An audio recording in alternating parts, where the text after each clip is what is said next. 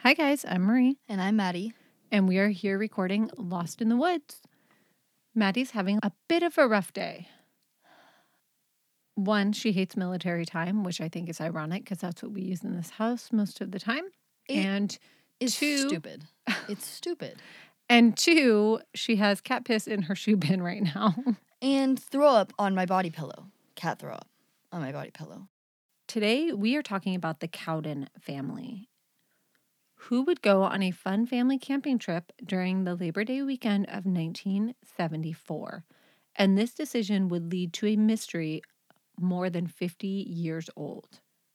Now, the family lived in White City, Oregon. Richard was 28 and worked as a logging truck driver, and his wife Belinda was 22. They had two children, David, who was 5, and Melissa, who was 5 months. And the family loved to camp. So she had David when she was like 17. On August 30 of 1974, Richard and Belinda took their two children and their basset hound, Droopy, who was a puppy, by the way. They went camping at Siskiyou Mountains, which are a coastal subrange of the Klamath Mountains in northwestern California and southwestern Oregon. And they would be on the Oregon side in a town named Cooperville. Now, Cooperville actually no longer exists, and it was inundated with water in order to create Applegate Lake in 1980. So this area where they actually went camping no longer exists as a camping area. They would stay in Rogue River National Forest in the Siskiyou Mountains. The mountain range forms a barrier between the watersheds of Klamath River to the south and the Rogue River to the north. The PCT actually has a section that goes through here. Now, this was a last-minute spontaneous trip for Memorial Day weekend, and originally Richard had planned to haul a load of gravel for his driveway and spend the weekend working on that. But when the truck broke down, they changed their plans and decided to take the kids camping. They planned to camp from August 30 to September 1. So they would be done. September 1st was a Sunday, so they would be done by Sunday night. Upon arriving at the campground, they parked their 1956 Ford pickup on Carberry Creek Road, a short distance from the campsite. And they had stayed at this campground and even this site many times, so they knew the area pretty well. And Belinda's mom actually lives really close to this and works, I believe, at the general store nearby. On September 1 of 1974 at 9 a.m., Richard and his son David arrive at the Copper General Store, where they purchase milk for the family.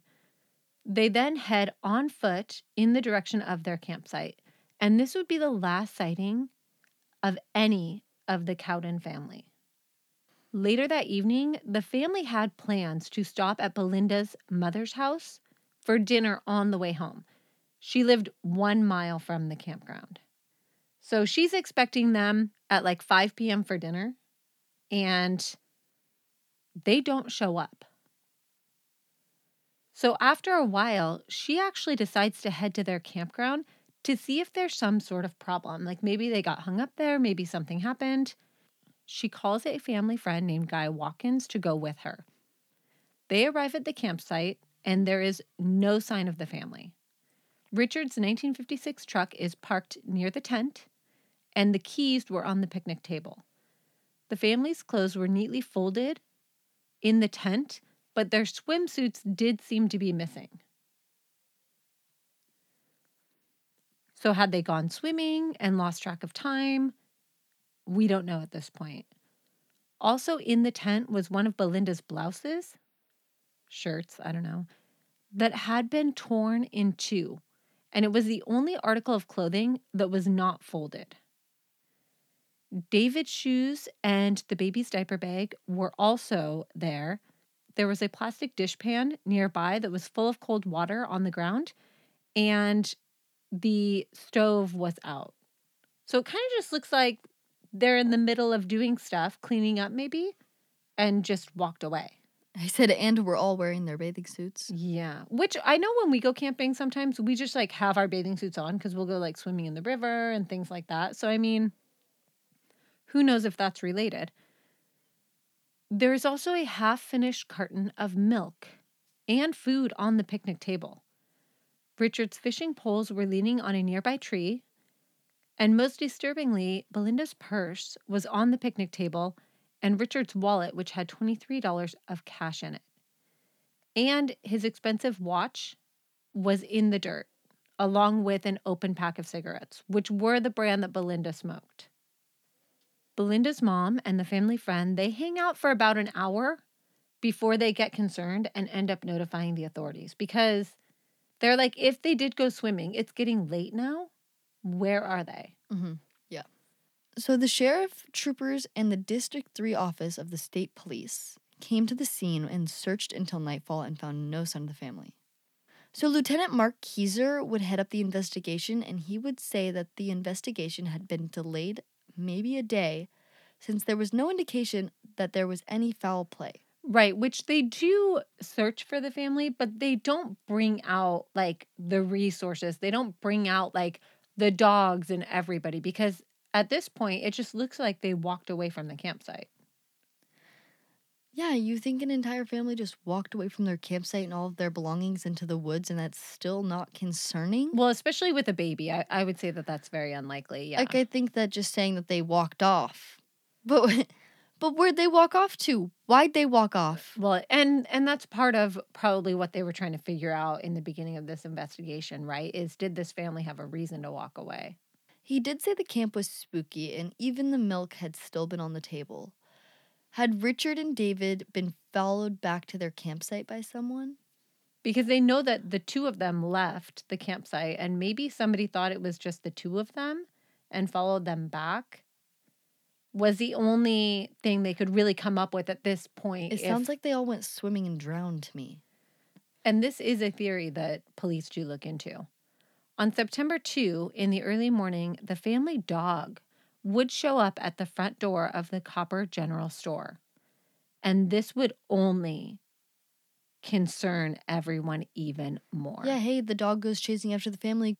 Yeah, that would be very concerning because this may be a puppy, but the fact that it's missing with the family initially and now it's shown up at the general store, which we know the father and son went from the campsite to the general store. So the dog could have easily found its way there. Also, if you do get lost in the woods, your dog will probably find its way out.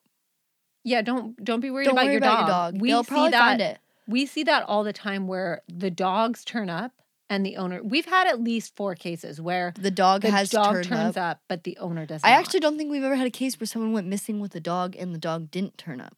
Now, 2 sightings do come forward. At 2:30 p.m. on the 1st, so the day that the family goes missing, a camper reported that she had seen the dog at their campsite that was about 4 miles from the Cowden's campsite. And then at around 6 p.m., another camper reported seeing the dog walking alone even further from the campsite. So your dog's going to wander around. They did take prints of the dog in case they came across any paw prints and wanted to compare them. Smart. Although this would end up not doing them much good because once the search dogs come in, it contaminates everything, right? Yeah. The search would be massive, and it would include the state and local police, Forest Service, the National Guard, Explorer Scouts, and hundreds of volunteers. The Forest Service would search the 25 miles of roads and trails around the campsite. There was also a lot of underground mines that had to be searched as well. Kids fell in an underground mine. Where are the parents then? Tried to help them and ended up dying in the process of trying to help them at the bottom of a mine shaft. Both adults should not climb into the mine shaft, by the way. Somebody should go get help if that did ever happen. But helicopters and planes would search from the air with infrared and still find nothing. Has anyone even been found via infrared? You know, I actually don't know. We talk about that in a lot of cases where almost every helicopter has infrared. Because I'm wondering, at this point in our case, we've done so many goddamn missing cases. People found, people missing, people gone missing, and were found, and all of that stuff. Which, does any of these things even work?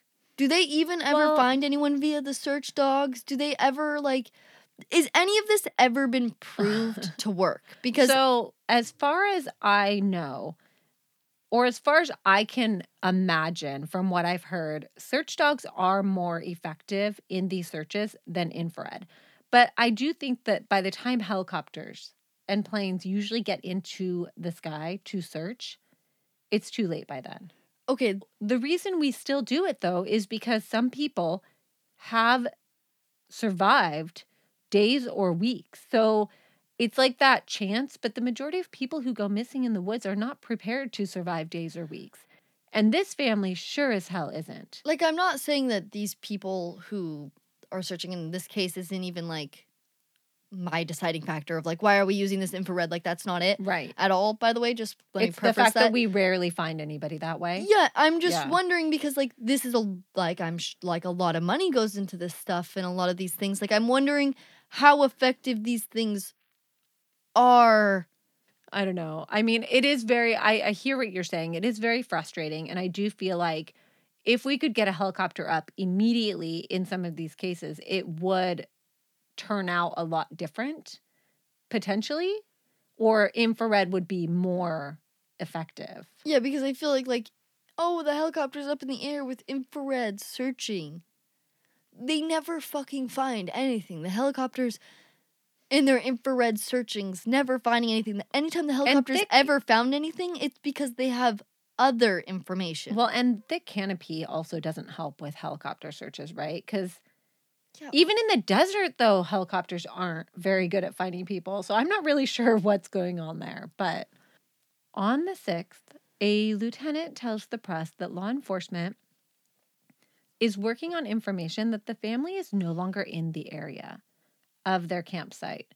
But we don't know what information they're working on when they make this announcement. And I think that's actually kind of reckless, unless they have like solid information. But after no sign of the family, the search would be suspended on September 7th. Yeah, good. I'm glad that we brought the information somewhere else, away from their campsite, away from where they probably are. Well, it's like they to- announce that they don't think they're there anymore, and then immediately suspend the search the following day. That's some great work, Mr. So, Lieutenant. I don't know. I don't know what information they're working on. I don't understand why. Maybe they're just thinking they can't be here because we haven't found them. We see that all the time. Which is just the biggest load of shit and the biggest load of arrogance I've ever seen, where it's like, we haven't found them, so they must not be here. We looked everywhere. They're just... It's like when you send Cordy into her room to look for her shoes, and she's like, my shoes aren't in here. Well, your shoes can't be anywhere else, so where are they? Mm-hmm. Like... Yeah. No, I hear you. Also the whole like, oh, well, we have other information, and that's why we're working in other areas. It makes you seem really fucking suspicious. To me. Mm-hmm. Like, as someone on the outside looking in at the law enforcement being Just like, we tell have us what the other information information is. Yeah, is, and we're working on this. Like, just tell us. just what the tell us you're not information looking is. for the family. Yeah. Just tell us that you're suspending searches early. Like, just... And you also have to realize that this is 7 days after they've gone missing. So we've got 2 children, 2 adults who don't appear to have any supplies on them. They don't even have their warm clothing. They have bathing suits. Right. The only thing that appear to be missing, Right. for sure. So the chance of them surviving in the woods longer than a week is probably kind of low. Not with a baby. Friends and family would be unable to give up the search, though, and they would continue to search weekends and vacations on their own. And they would spend a ton of time in the woods trying to find the family. Law enforcement also is adamant on this day that they believe the family could have been abducted. So the day that they stopped the search, they're saying, we think maybe the family was abducted. And maybe that's why they don't think they're in the area anymore. That's really comical, actually. Yeah, I would really like to know what tip they were working on. Because in the beginning, they're like, no, this is no type. We need to delay the search, actually, because this definitely isn't foul play in any way, shape, or form. So we actually need to delay the search a day. And then a week later, they're going to be like, oh, wait, family's not here. Can't find them. Oh, must be foul play. Must be foul play. Now, considering that, I'm not sure why the FBI is not called in. Even though there was a petition going around that was signed by more than 200 people to try to get the governor to intervene in this case. But it does not happen. And now, especially that they're saying foul play could be involved. And there's children involved. I don't know. Yeah. So they can't find any reason why this family would take off because Like voluntarily. how even would have they? Well, like say they maybe had a lot of debt or had done something illegal or something like that. But they don't seem to have any issues like that. Their bills are paid on time. They have a mortgage on their 3-bedroom house. They have 2 cars, a line of credit for one of the cars and for a vacuum cleaner. And they have 2 small savings accounts. There's nothing crazy in any of their finances that police can find. I'd still run away if I had a mortgage on a house. And a vacuum cleaner. Yeah, and a vacuum cleaner. I would definitely run away from For Madison, it's the line of credit on the vacuum cleaner that she's piecing out and leaving her family at this point. That would push her over the edge. I had to get a line of credit for my vacuum cleaner. That is how it's to clean up after my messy kids. Yeah, no, I'm out. So David was not Richard's son. And David is the 5-year-old boy. So the wife had been married before, and as we said earlier in the episode, she had him when she was 17. And there was no sign that the father of David had been involved in any way. Well, but you never know, right? Like, she does leave him. She gets remarried. She has another baby. But from everything that they could find, they actually had a really good relationship with David's father. Yeah, so their house was in perfect order, and there was no indication that they hadn't planned on coming back. And robbery obviously wasn't a motive because the purse, the wallet, cars, all that shit was still there. Which is weird because if somebody was going to kidnap this family, right, like they think, why would they not take at least the money and the purse, things like that, the watch? And there would be sightings of the family in Seattle and San Francisco. Like we see in every There's always case. People are batshit crazy. Police even followed up on 4 different psychics and a biker gang that had been in the area for the holiday weekend. Both led to nowhere. So Richard's family scraped together a reward, and this was their plea to the public. Even though we try not to let our hopes dwindle that they will be found alive, we ask that you will even check freshly turned piles of earth. In other words, like, we're trying to keep our hopes up, but we know that the possibility of them being alive is probably slim. So check everywhere. We ask that you will even check freshly turned piles of earth. Mm-hmm. On April 12 of 1975, 2 men in their 20s were hiking through the woods near Carberry Creek, hoping to find some gold. Why is everyone looking for gold? Why not? What they did find would be far more disturbing. One of the men had been picking up some quartz when he tripped and fell flat on the ground, and when he lifted his head, he was face to face with a skull. The 2 fled the area and notified police about their discovery, and police would find the decomposing body of a man tied to a tree, and it would turn out to be Richard Cowden. And this is about 7 miles from where the Cowden family had been camping and was up a steep hill. About 100 feet away, they would find Belinda, David, and Melissa stuffed into a cave, and the entrance to the cave had been sealed with rocks. This is April. They went missing in August of 74. This is April of 75. So, I mean, this is coming up on a year of them being missing. I can't even handle it. Now, an autopsy would be unable to determine the cause of death for Richard because remember, he's out in the elements. His skull is not attached to his body at this point. Mm-hmm. And they find no obvious cause of death, but his bones have been broken apart a bit, so it's kind of hard to tell.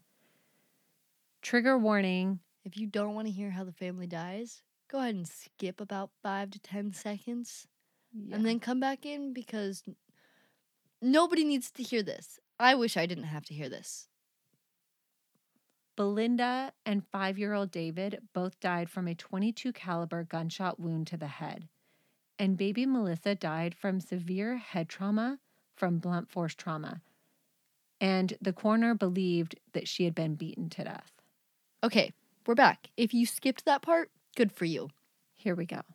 Now, of course, authorities had to consider whether or not Richard had killed his family and then killed himself, but they were unable to find a gun anywhere, and he was tied to a tree. So I thought that was the first thing we talked about, how he killed him if he was tied to a tree. yeah. Well, and also he's kind of decomposed a little bit. So there's rope there. There's evidence that he was tied to the tree, but it's hard to tell like how secured he was to this tree or anything like that. So I think initially you find an entire family dead. That's one of the things you consider, but they quickly ruled that out as a possibility. So then they had to consider, was the family killed by someone they knew, or was this a stranger? And for God's sake, why? We know that whatever happened to the family happened after Richard and David returned from the general store. They are also 7 miles from the campsite, so were they abducted and driven to this location? Was there accessibility for cars? There was actually. Okay, so you're telling me that this area is drivable and they didn't find the family? You're telling me they could have driven to this location? Remember, they searched a 25-mile radius and didn't find them. So there's also this, and I don't know how much we can rely on this statement, but a resident who volunteered in the search was sure that he had previously searched the cave in the early days of the search, and he said that the family was not there. Police actually took him to the area, and he was able to point out the cave that the family had been in, that he said he had searched. But we don't know. If they had been there the whole time, then police and search teams had only missed them because no one climbed the steep hill to look.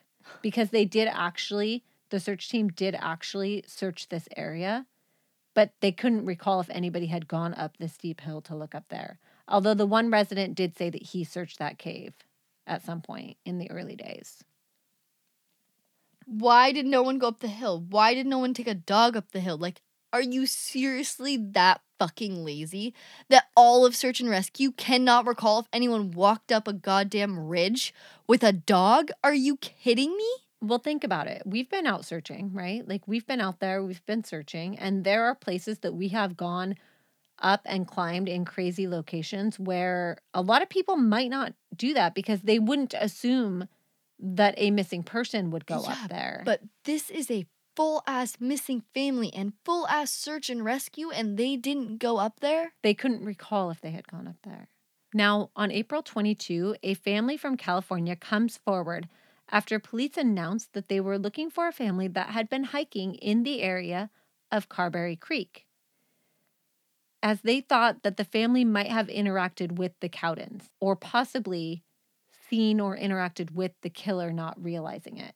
So other people in the area had reported that there was another family in the area. So the police are looking for that family. Right. So they put a call out like, hey, if you were camping in this area, please come forward. And this family from California does come forward.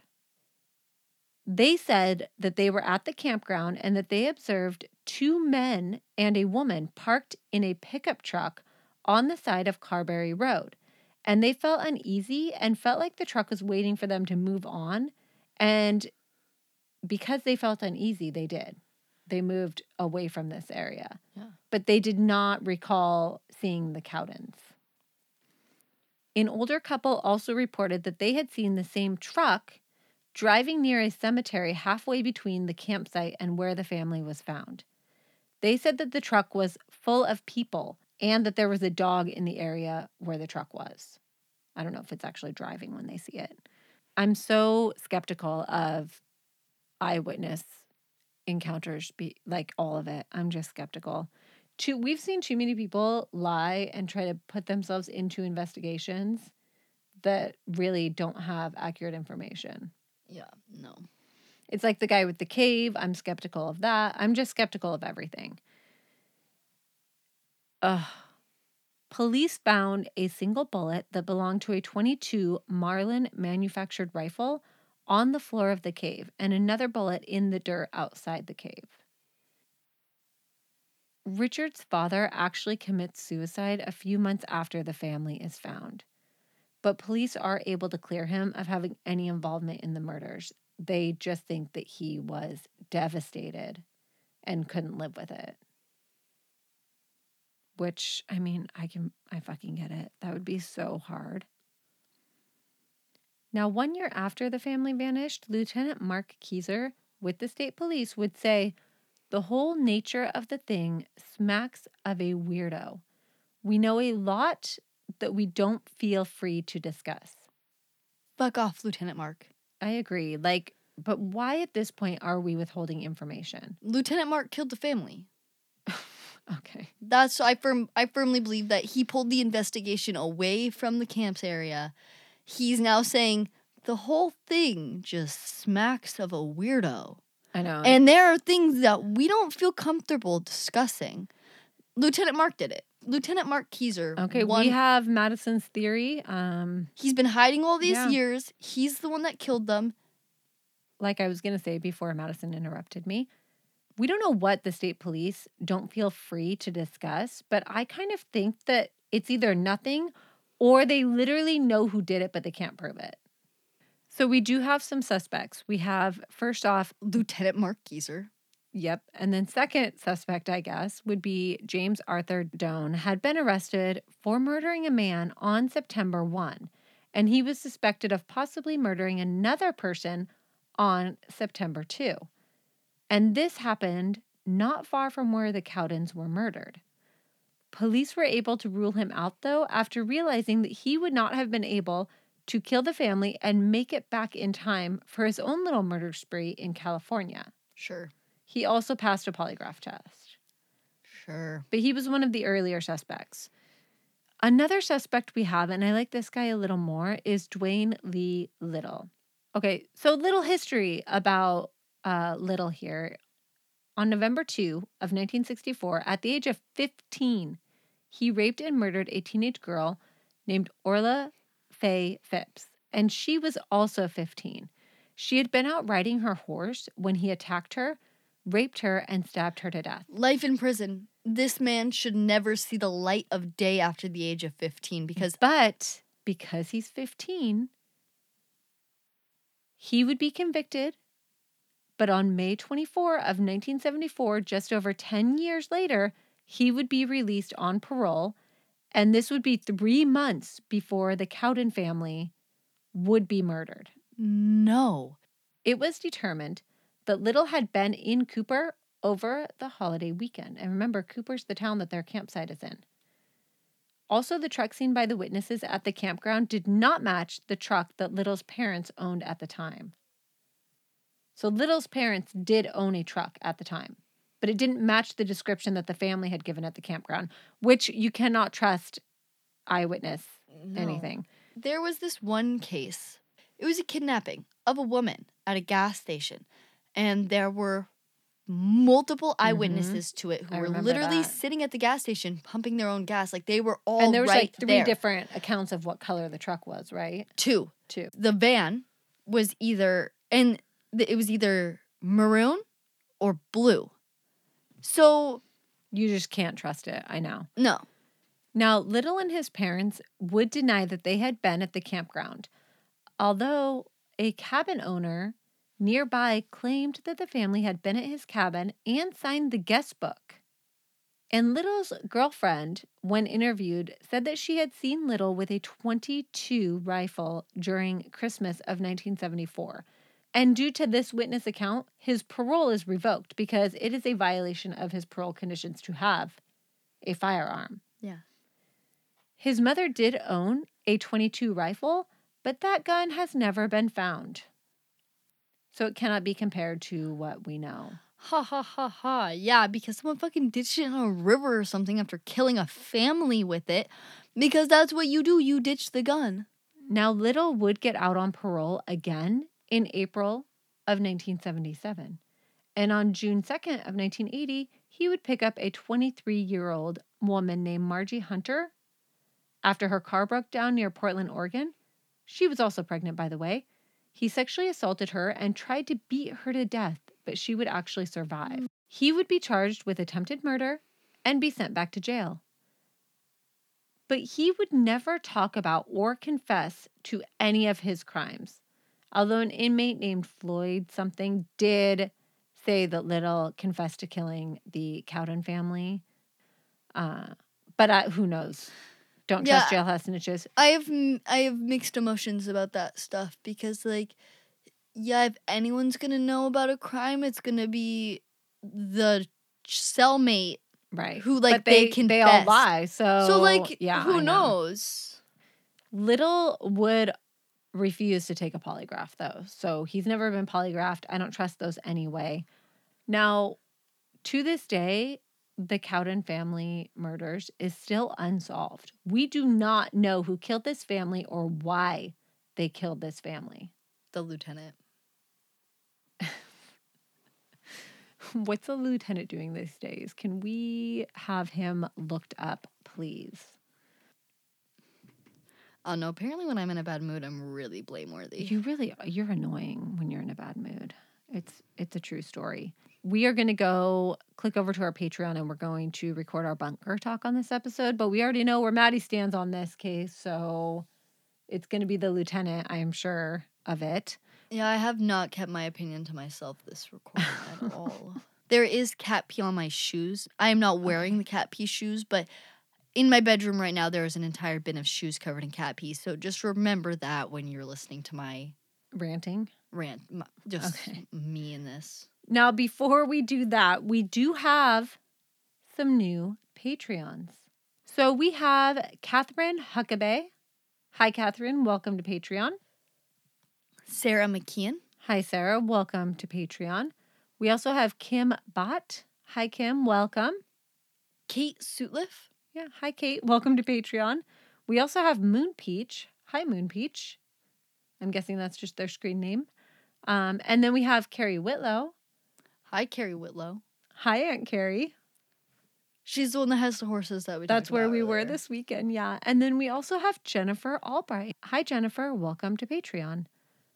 Okay, thank you to all of our Patreons for supporting us. You guys are seriously amazing. We love you so much. And of course, thank you for our regular listeners. Mm-hmm. Always. Yeah, we so appreciate everybody. You guys are amazing. We also got our Patreon exclusive new sticker in the mail today. So those are going to be going out to our Patreons. And it's one of our sayings that we say a lot is what the sticker is. So if you want to get a free sticker, make sure you sign up for Patreon in the next week or two because we'll be sending all of those out probably by the end of the month. Yeah. Yeah. All right. Thanks, you guys, for tuning in, and we will talk to you soon.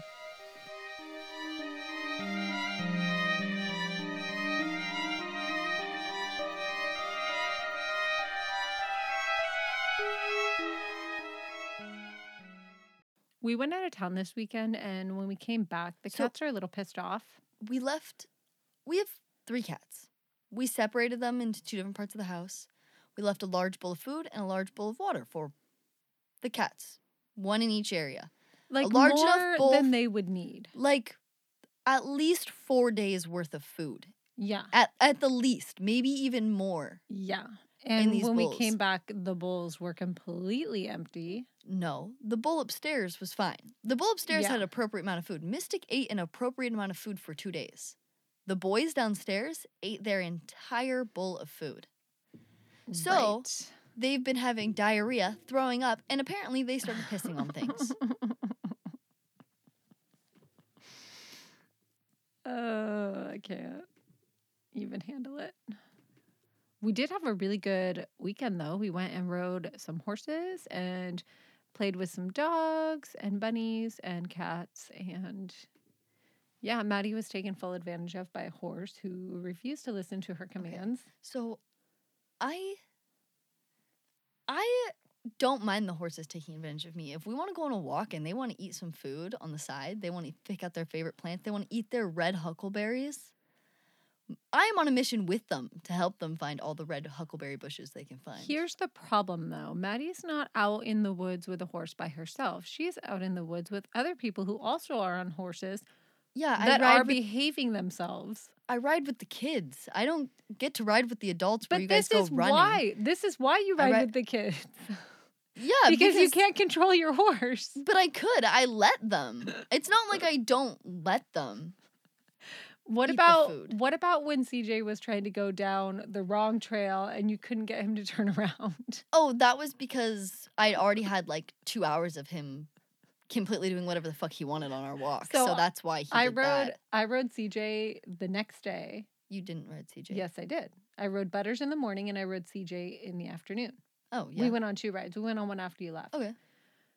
So I'm riding CJ and Carrie's like, oh, I guess we can canter. For some reason, I was thinking CJ wouldn't listen out here in the woods, but he's doing great. And I was like, that's because Maddie rode him yesterday. And she was like, oh my God, you're right.